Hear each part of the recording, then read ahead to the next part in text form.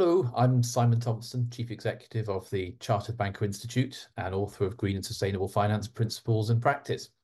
I really enjoy and I spend a lot of my time speaking with policymakers, regulators, bankers, finance professionals, all sorts of practitioners to try and understand how we can better and more quickly align banking and finance with the objectives of the Paris Agreement and broader sustainability goals.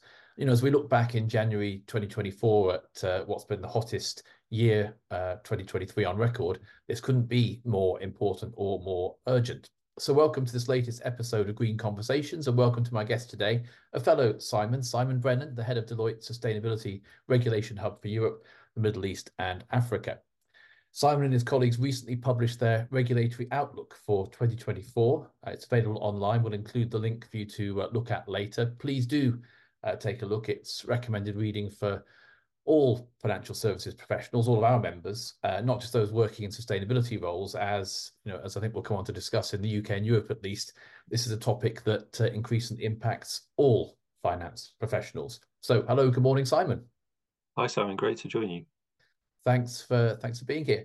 And yeah, here we are, almost at the end of the first month of the new year. And you write in the outlook that during 2024 we expect regulatory change driven by sustainability to hit an inflection point. So, what do you mean by that? So, what is the inflection point, and what's its implications for institutions and individual finance professionals? Yeah, so a great place to start because I think there's lots of regulation out there, and clearly the weight of that regulatory change still needs to be managed. But I think it's important to think about the flow of new regulation. And so when we think about the inflection point, that's what we had in mind. So and really that probably translates in 2024 into a pause in new regulation. And so why is that happening? Well, it's nothing to do with the real world. So the climate change, as you said in your introduction, is getting worse. So the risk is still there. The sustainability transition continues to reshape the economy and the financial system. And so, as a financial services sector, we're going to have to continue to respond. But if we think just at regulation specifically, there's been a lot of regulatory change already.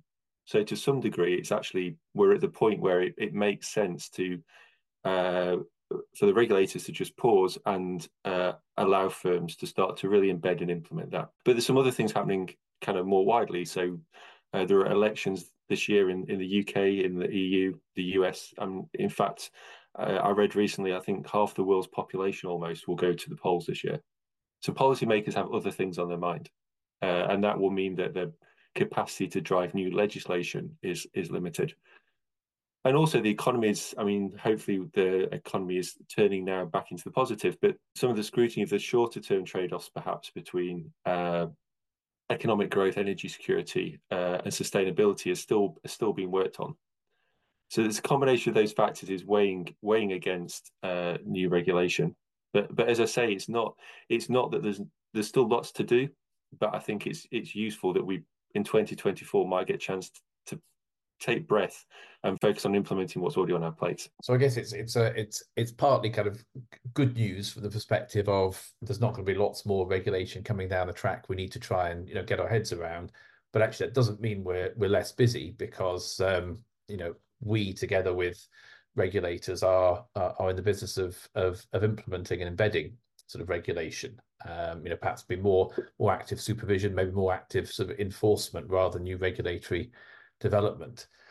So I noticed as well in the outlook you mentioned that where you sort of picked up on this point that supervisory expectations for financial services sort of are looking at whether climate risk and capabilities are embedded within organizations.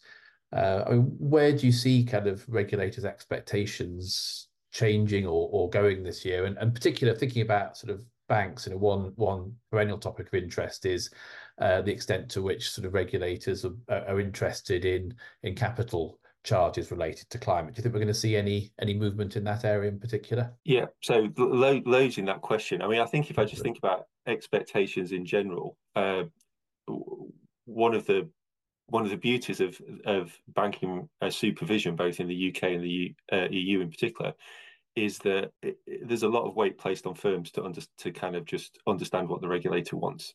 We know the overall objective around safety and soundness, and within that, firms need to do a lot. So, and I say that just because it's now a few years since the Bank of England and the ECB both set out their expectations for how firms manage climate risk and environmental risk. I do expect that we'll continue to see more clarification. So the ECB has done its horizontal reviews, and it will provide more guidance on what's going well and what needs more work. From the Bank of England, we've seen the letters from Sam Woods, the CEO of the PRA. So I think we will see more information about expectations, but really just driving at what's already on the table around risk management, governance, and capital. Specifically on capital. So I think the question I get asked this a lot is the capital framework going to change to accommodate sustainability and climate? So in particular, are there going to be green supporting factors or otherwise some special treatment for green exposures? I think the answer is no for 2024. Supervisors have made clear they don't think it's a good idea. We should use the risk framework to manage risk, and we can use other things like tax and incentive frameworks to achieve other outcomes. It's also very hard, and I don't think if we look at the thinking that's going on, although supervisors continue to do work, for example, at the Basel Committee, the subgroup there on climate risk, they continue to work on these topics. But I think it's clear that the technology, the supervisory technology to do this, isn't in place yet. But that's all not to. I mean, none of that is to say that you don't need to think about climate in your capital equation, because of course within the ICAP, you absolutely squarely have to be thinking about climate risk. And if climate is a material risk, it should be kind of reflected in your risk calculations, which are then going to impact capital. So I think firms absolutely need to continue to think about how is climate being reflected in the current framework. What we're not going to see in 2024 is a big change in a new approach or a new methodology. And I think, and there can be very few financial institutions out there for whom climate can't be considered a material risk. I mean, that's one of the big shifts we've seen, is that I think all financial institutions now understand the extent to which climate risk and climate opportunities are there for all of us.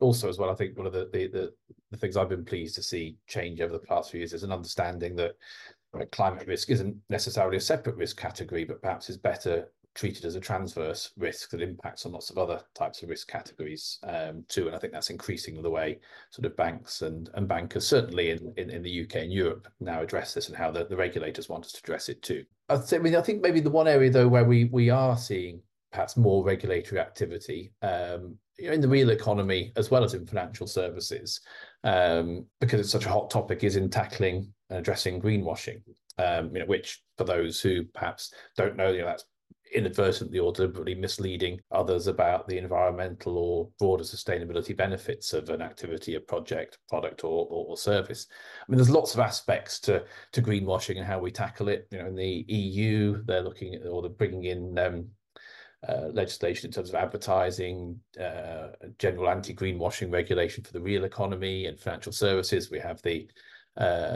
SFDR and the UK equivalents. So there's a kind of compliance aspect to this, but I think it goes kind of much wider, when we think about greenwashing in the real world and what that means for banks and bankers. So, thinking about the rules and guidance and regulators in the background here, what do bankers need to consider when financing clients in the real economy when it comes to this area of greenwashing, or how to avoid it? Yeah, I mean, I think it's really good, Simon, that you've emphasised that greenwashing is not a financial services topic per se. It's this risk of misrepresenting the green credentials of something kind of spans the economy. And if we look, I mean, I think it's most prominent in the EU. But if you look in the EU, there's regulation both to tackle this risk within financial services, or not regulation yet. The European Commission is doing some work to think about whether the regulatory framework needs to change. But then there's also initiatives like the Green Claims Directive, which is thinking about in the real economy those claims. So what for me, I think it's important to remember that it's kind of everywhere. I think the other thing to remember is that in a sense, this isn't new. So there's the specifics around kind of climate and greenwashing on novel, but really greenwashing risk it sits in the box around fair treatment of customers, being honest and open in communications, etc. Concepts that we know very well in banking. For sure, the UK consumer duty has been agreed relatively recently. Firms are working hard to implement that. So I think greenwashing risk can kind of be understood and dealt with to a large degree within some of those existing initiatives. But what do individuals need to think about? I mean, I think for me, a key thing is to just at an individual level be cautious and skeptical as they deal with claims about sustainability. And that could be claims that their customers or counterparties are making. It could be claims that they're kind of writing into investment products or into communications. But I think if everyone's cautious and skeptical, then they're going to challenge themselves and challenge others about whether claims have been backed up. Uh, that needs to be backed up by education and training. So unless we have within an organisation or within the banking sector, unless we have a common understanding of what these terms mean, and we have good quality data, it's very difficult for us to really get on top of this risk. So education is key. And when you look at some of the initiatives that have happened, so I mentioned that the Commission's thinking about what needs to happen on greenwashing, but of course, we've already got initiatives around labelling, for example, in the EU and UK. That's about bringing some standardisation that helps people to talk more coherently with each other about it. So education is key, training is key, and I think being suitably skeptical and cautious is key. The other thing I just say is that that's the individuals, boards, senior management teams have got a responsibility to set the tone from the top. And this is exactly the sort of issue where getting the culture point right about as an organisation, we need to tackle greenwashing. We need to be honest and on top of what we're saying. That will help it as well. But boards need to. I think greenwashing is really difficult because it's a latent risk. If you don't get on top of the management of it, it sits in your communications. It sits in the phone calls your frontline staff are having. It sits embedded in the data pool that you're constructing. So you really need to get on top of it as an organisation to make sure that you understand that latent risk and are doing what you can to mitigate it. No, I agree with that. It needs boards and managers to take kind of active steps to understand, what they're financing and how they're financing and what clients and customers are doing. It does a good, I think the great majority of greenwashing to me is probably inadvertent. It's people are not getting up in the morning thinking they're going to deliberately sort of mislead customers or clients or investors. It just sort of happens because people haven't been appropriately skeptical. They haven't applied their judgment. They haven't asked some of the searching questions perhaps they ought to have done. And that is both absolutely agree. It's an education and training, and it's a cultural issue that needs to go right throughout firms. But I think we're making progress on that. So another area that's getting a great deal of attention, particularly in the UK at the moment, and as we record this at the end of January, they've just had an extension to their work, is transition planning, sort of led by the Transition Plan Task Force. Both in terms of banks developing their own transition plans and working with corporate clients, many large corporates, to help them develop and ultimately sort of finance those transition plans.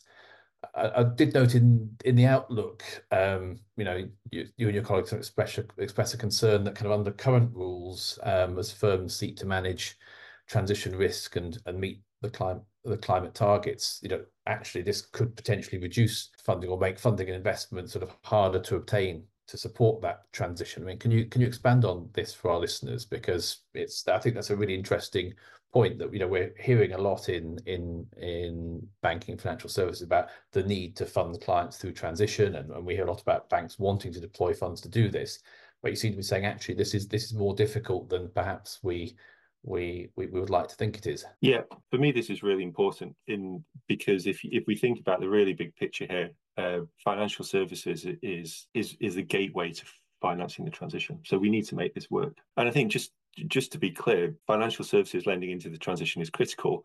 And certainly from the conversations I have, they want to do it. Banks want to do that, for example. So the comment we made was really just to highlight that firms need to think about it. And because there's a number of things come together. So as a business, you've made your net zero commitment. you've translated that commitment into a plan, a high level plan.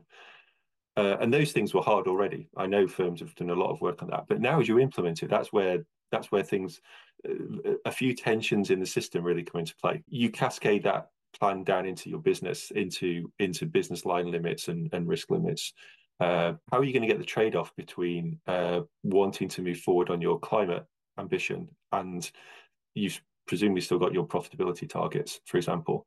Now, one way to square the circle is to think harder about risk. It's to think about time horizons, but you really need to do that thinking to potentially square what might, in the very short term, be a more difficult investment, but in the longer term pays off. In the regulatory framework, supervisors are talking to firms about viability of business models, and now you need to kind of wedge into that discussion about viability of business models, the conversation about your transition plan.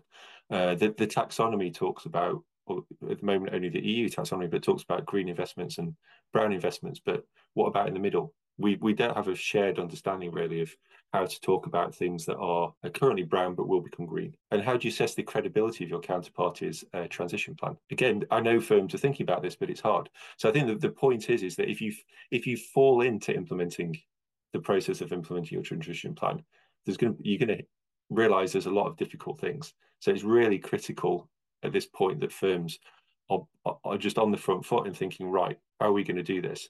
And I think ultimately, in terms of how you're going to do that, I mean, there's a lot of work to do, but it just points to the fact that transition plans need to be owned by the board, and the execution of them needs to be owned by the board, because those trade-offs and those considerations are exactly the sorts of things that need to be built into the strategy. No, that's yeah, but that makes me really thoughtful, and I hope to make everyone working in this area very, very kind of thoughtful about the complexities involved. I hadn't thought of this before, but it makes me think of that famous sort of maxim about sort of no plan survives contact with the enemy. In this case, it's almost kind of no transition plan survives contact with actually the process of transitioning, because as you transition, things will be changing all the time, and you'll be realizing many of the complexities involved. So I think that's a topic very much for us all to keep watching. And it's an area where the UK is very much in the lead. I know others around the world are looking to the work of the Transition Plan Task Force, and I think we'll just see sort of lots more kind of guidance and hopefully sharing of kind of best practice between firms and institutions over the years to come. And then speaking of kind of complex topics, maybe one to end on. Finally, we come to nature, which is a topic very much coming onto the agendas of regulators and financial institutions, certainly in the UK and Europe this year. And we've had in September 2023 the final TNFD recommendations. It's on our institute agenda too, as we're shortly to release 2 nature-based finance modules to support our PRB Academy learning for bankers. I mean, the whole topic of nature is huge. We haven't got time to go into that. But in terms of sort of the regulatory piece, where do you see regulators focusing in terms of nature over the next 12 months? Kind of what are their expectations of firms? Yeah, so for me, this is a really interesting question, because we've kind of had nature on the agenda for a few years now, and it feels like there's been a false start each time. But because it's never, I think nobody disagrees with the importance and criticality of nature when you explain it to them and talk to them. But the question is, where does it sit? I'm still dealing with climate. How do I need to make time? How do I make time for nature? But I think 2024 is going to be different for a couple of reasons. As you say, one is TNFD has been finalised, so it's still to become real, really real. It needs to be in some way absorbed or adopted into CSRD and into the ISSB rules, which will take time, but it's there. Firms can voluntarily take it on board, and we saw a couple of weeks ago that actually several hundred have already agreed to voluntarily adopt it. So that's important. But then I think, and it's good that we're in this context thinking specifically about banks, the ECB has been really active on nature. Not a surprise, Frank Elderson came from the Netherlands. They're probably, in terms of jurisdiction, they have led the nature and banking conversation for years. He's taken that to the ECB. And so we know that on the ground, banks supervised by the ECB are being asked about nature. And I think of it as where we were on climate 3 years ago. So it's not that you have to have nailed it, but you need to start thinking like big picture, how am I exposed to nature? In the UK, I think we are going to see something from definitely the FCA and possibly the Bank of England this year. The FCA was on record in a speech last year saying that, well, pointing out that they've been part of the TPT. They've worked on the TPT nature work stream, been closely involved in it. The Financial Services and Market Act in 2023 introduced a new principle requiring regulators to have regard to the UK's net zero emissions and environmental targets, which obviously includes nature. So I think the Bank of England and FCA are going to have to respond. What that means in practice, I mean, probably, again, we're at this, maybe not quite where we were with in 2019 with it on climate in terms of just starting, but I don't think this year firms have to get on top of nature fully, but it needs to start becoming part of the conversation. But having gone through that journey, I just wrap up by saying that, I mean, if you think about the real world, it's actually impossible to deal with climate fully without considering nature. The two are really interconnected. Nature degradation contributes to climate problems. Natural capital solutions are kind of one of the key tools we have for tackling some of the climate problems. So actually, as a business, as a bank, as you're doing your risk assessment, you really should be thinking about nature. Now, there's gradations of detail and scrutiny, but I think really, if you're thinking about climate now, and you have to be, you should really think about are there any key elements where nature's already playing a role? And I think one of the really interesting things for me about nature is just the way in which it shapes the way you think about the whole economic model, business environment, financial environment we've constructed, and how it all rests on nature. And that's something that nobody told us, 10, 20, 30, 40 years ago, whenever we started our sort of journeys in financial services. And I'm really sort of pleased that sort of over the last kind of 10 years, I've learned a lot about this area and sort of understand just how much we rest on the world around us, that, we have, everything we've created in terms of business and finance and society ultimately rests on the environment and nature. And I think it's just fascinating now that instead of the stereotype of bankers just spending all the time talking about money, we're now at a point where increasingly bankers are spending a lot of the time talking about pollination and bees and natural capital solutions and things. I think that's a wonderful place to be. So anyway, well, thank you for joining me today, Simon, and thanks to your colleagues at the Deloitte Sustainability Regulation Hub for developing and sharing your 2024 regulatory outlook. I mean, we covered some of the highlights in our conversation. There's obviously a lot in there that we didn't have time to cover. So, please follow the links below the podcast to read sort of more about the topics we discussed and the shape of sustainability regulation for the year ahead that is going to impact all of our professional lives over the next 12 months or so. So, thank you very much, Simon. Thank you.